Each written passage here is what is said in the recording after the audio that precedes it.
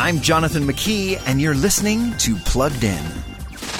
A girl and her pet hamster use superpowers to protect their city in the new Disney Plus show, Hamster and Gretel, from the creators of Phineas and Ferb.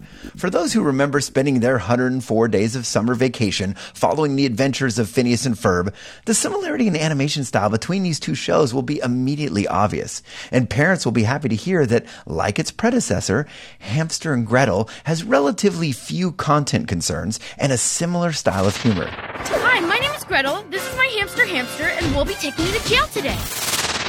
The superpowered fighting will pave the way to a bit of slapstick violence, but there's little else, at least at this point, that should give viewers pause.